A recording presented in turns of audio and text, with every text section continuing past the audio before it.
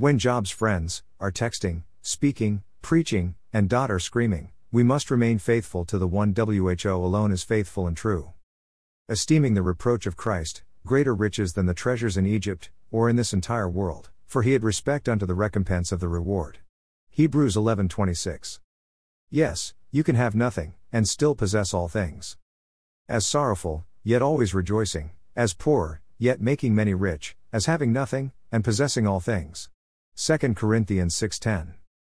Believing, obeying, trusting, and following the Lord has great and eternal rewards.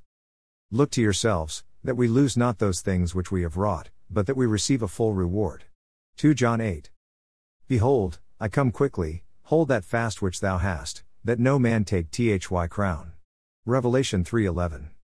The crown that the Lord will give you on that day, are much greater than all the so-called riches of this world, all together, in one place, at one time.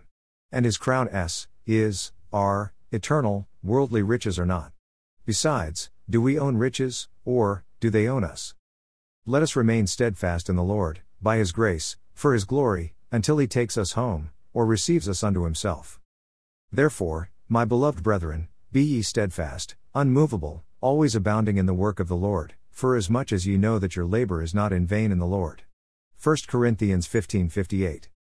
For we are made partakers of Christ, if we hold the beginning of our confidence steadfast unto the end. Hebrews 3:14. Know ye not that they which run in a race run all, but one receiveth the prize? So run, that ye may obtain. 1 Corinthians 9:24. All that we really, and truly, have in this world, is our faith, hope, and trust, in the Lord.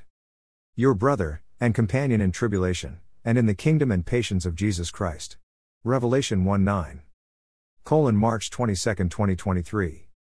Revelation 1:9 I John, who also am your brother, and companion in tribulation, and in the kingdom and patience of Jesus Christ, was in the isle that is called Patmos, for the word of God, and for the testimony of Jesus Christ.